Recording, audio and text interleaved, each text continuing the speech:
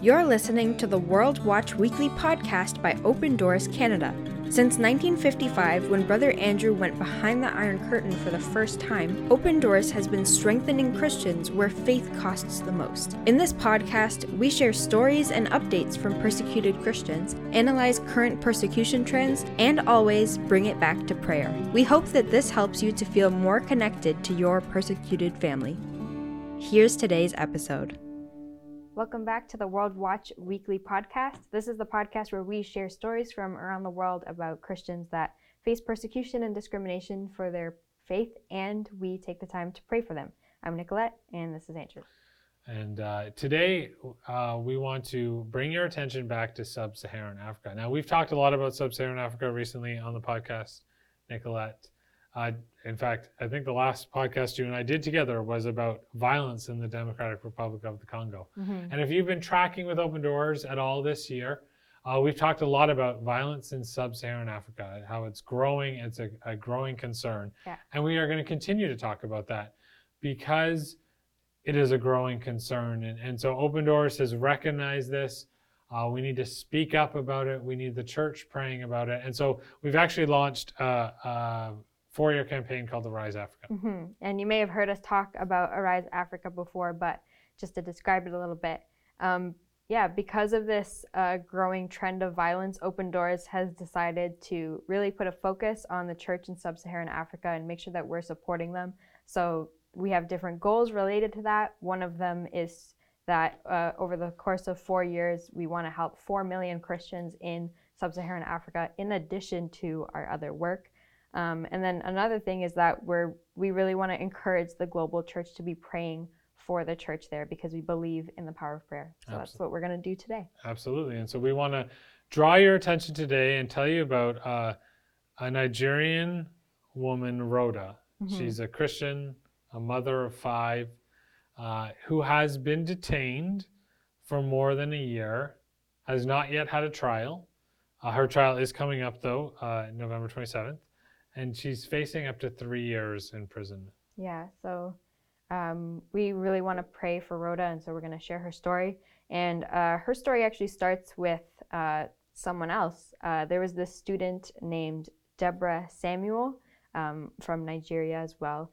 And she was accused of blasphemy because of a message that she sent in a WhatsApp group chat.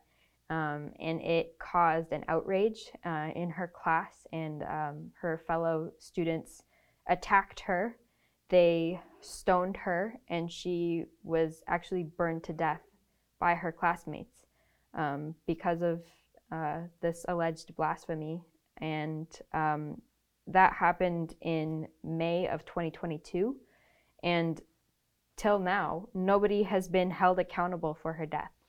Now, 1 week later from that event, May 20th, 2022, Rhoda she's a healthcare worker from northern Nigeria.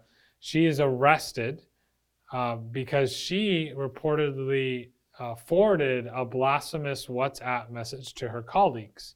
Now, in that message, she condemns the killing of Deborah Samuel. Yeah. So because of this message that she forwarded, that also sparked an outrage, and Rhoda was arrested. She was taken from her home, and actually another mob formed, and they were going to attack Rhoda, and she was arrested, so they couldn't do that. But when they couldn't find her, when the attackers couldn't find her, they instead targeted the Christians in the neighborhood. They ended up injuring 10 people, and they damaged properties, and Rhoda's family was actually forced to flee their home and live somewhere else because of that. Yeah, so that was May of 2022. In December of 2022, she was officially charged with, and I'll read the charge, intention to disturb the public peace in which the content of the video is a blasphemy of the Prophet Muhammad, which seriously incited disturbance and caused the breach of peace of the community that led to the destruction of many shops and houses. So these charges, they actually carry a sentence of up to 3 years imprisonment or a fine. Mm-hmm. So her case is scheduled to be heard on November 27th in just a few days, and we're asking for you to pray for Rhoda. She's been in detention for 1.5 years, and during this time, several requests for her bail have been denied because of the possible risk of riots, according to her lawyer in a press statement. Mm-hmm. Now, Open Doors legal expert for Sub-Saharan Africa, John Samuel, said this about this situation. Mm-hmm. Rhoda Jatu legitimately exercised her right of freedom of expression and freedom of religion or belief in a peaceful manner.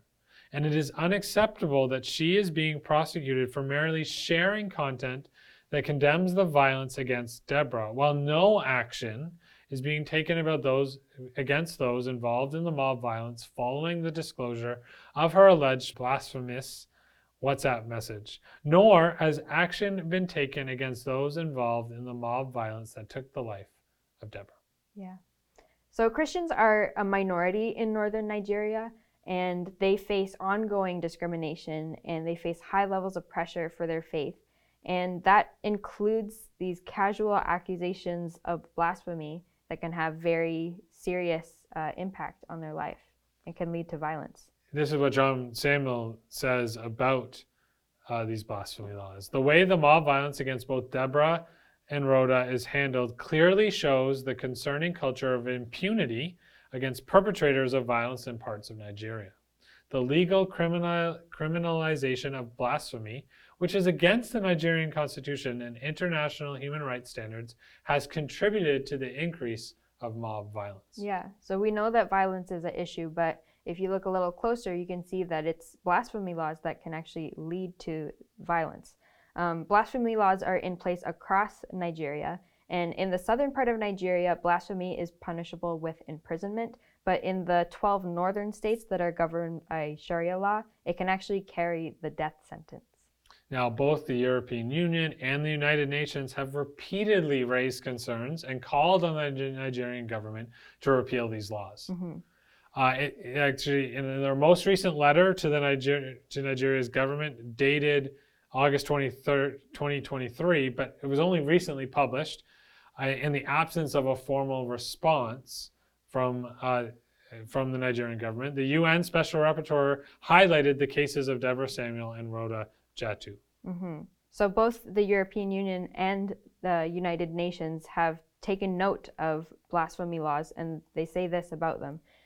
Blasphemy laws legitimize negative and violent social attitudes towards members of religious minorities and encourage and lead to acts of violence against them by individuals holding extreme religious and political views.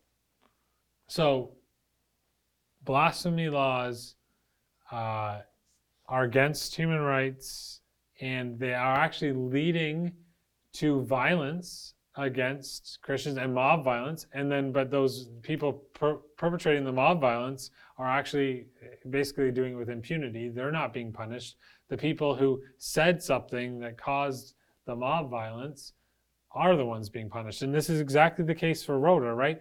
Rhoda has forwarded something on WhatsApp, condemned the killing of Deborah Samuel, and now she's being charged because a mob violence was started because of that. But no one in the mob who committed violence is being charged. Yeah, so as you're listening to this, I'm sure you share that feeling with us that this is just so unjust, and it's so frustrating to hear about what Rhoda is dealing with. And so especially as her trial is coming up on November 27th, we ask that you take time on November 27th to say a prayer for Rhoda, remember her story and bring it before the Lord. And we also want to take a moment to do that right now. So would you please join us in prayer for Rhoda? Lord, today we think of our sister Rhoda who said something to stand up for our sister in Christ, Deborah, whose life was taken when it shouldn't have been taken. And we think of Rhoda and how she's been missing from her family for 1.5 years because she stood up for what's right. And Lord, we ask that you be with her right now as her trial is approaching. Lord, we're not sure what she's feeling, if she's anxious, if she's feeling hopeless or alone. But Lord, we believe that wherever she is right now, we know that you are with her. And we pray, Lord, that you would comfort her in this moment. May you give her strength. May her faith be strong, and I pray that wherever she is right now, that she would be so encouraged by your presence and by the prayers of the global church, because Lord, today we hear her story and we stand with her, and we ask, Lord, that you would bring justice for her, that she will be released, that she will be able to be reunited with her family, be reunited to her community. Lord, we pray that she would even get to return to her job or her work. We pray that she would get to experience healing for the emotional and mental difficulty it must have been for her to be away from her home for such a long time and to face so much injustice. Lord, we pray that she would be completely restored to her family, and that she will not be imprisoned under charges that she shouldn't be facing. And Lord, we just pray that this kind of thing would not continue to take place in Nigeria, that when your people stand for justice, Lord, we pray that they would not be wrongfully punished. And we also pray for the church. We know that things like this can have a strong impact on the Christian community around them, and it can cause fear. And Lord, we just pray that the church in sub-Saharan Africa would stay strong, that they would continue to seek you, and that they wouldn't give up faith, but that more people would come to know Christ when they see how the church in sub-Saharan Africa still has hope and still holds on to you despite the pressure that they face, and that it would draw more people to you as well. So we lift Rhoda before you, and we pray, Lord, that you'd be with her on her trial, during her trial. In Jesus' name I pray. Amen. Amen. Thank you so much for watching today's episode. We are so grateful that you've tuned in. We're so grateful for your prayers for our persecuted family. Continue to be in prayer this week for Rhoda and for others who are facing so much persecution for their faith in Jesus Christ. God bless you. We'll see you next time. Thank you for joining us on the World Watch Weekly podcast. Make sure you subscribe to the podcast so that you know when our next episode is out. You can learn more about what persecuted Christians face and how you can help strengthen them on our social media at Open Doors Canada or at our website, opendoorscanada.org.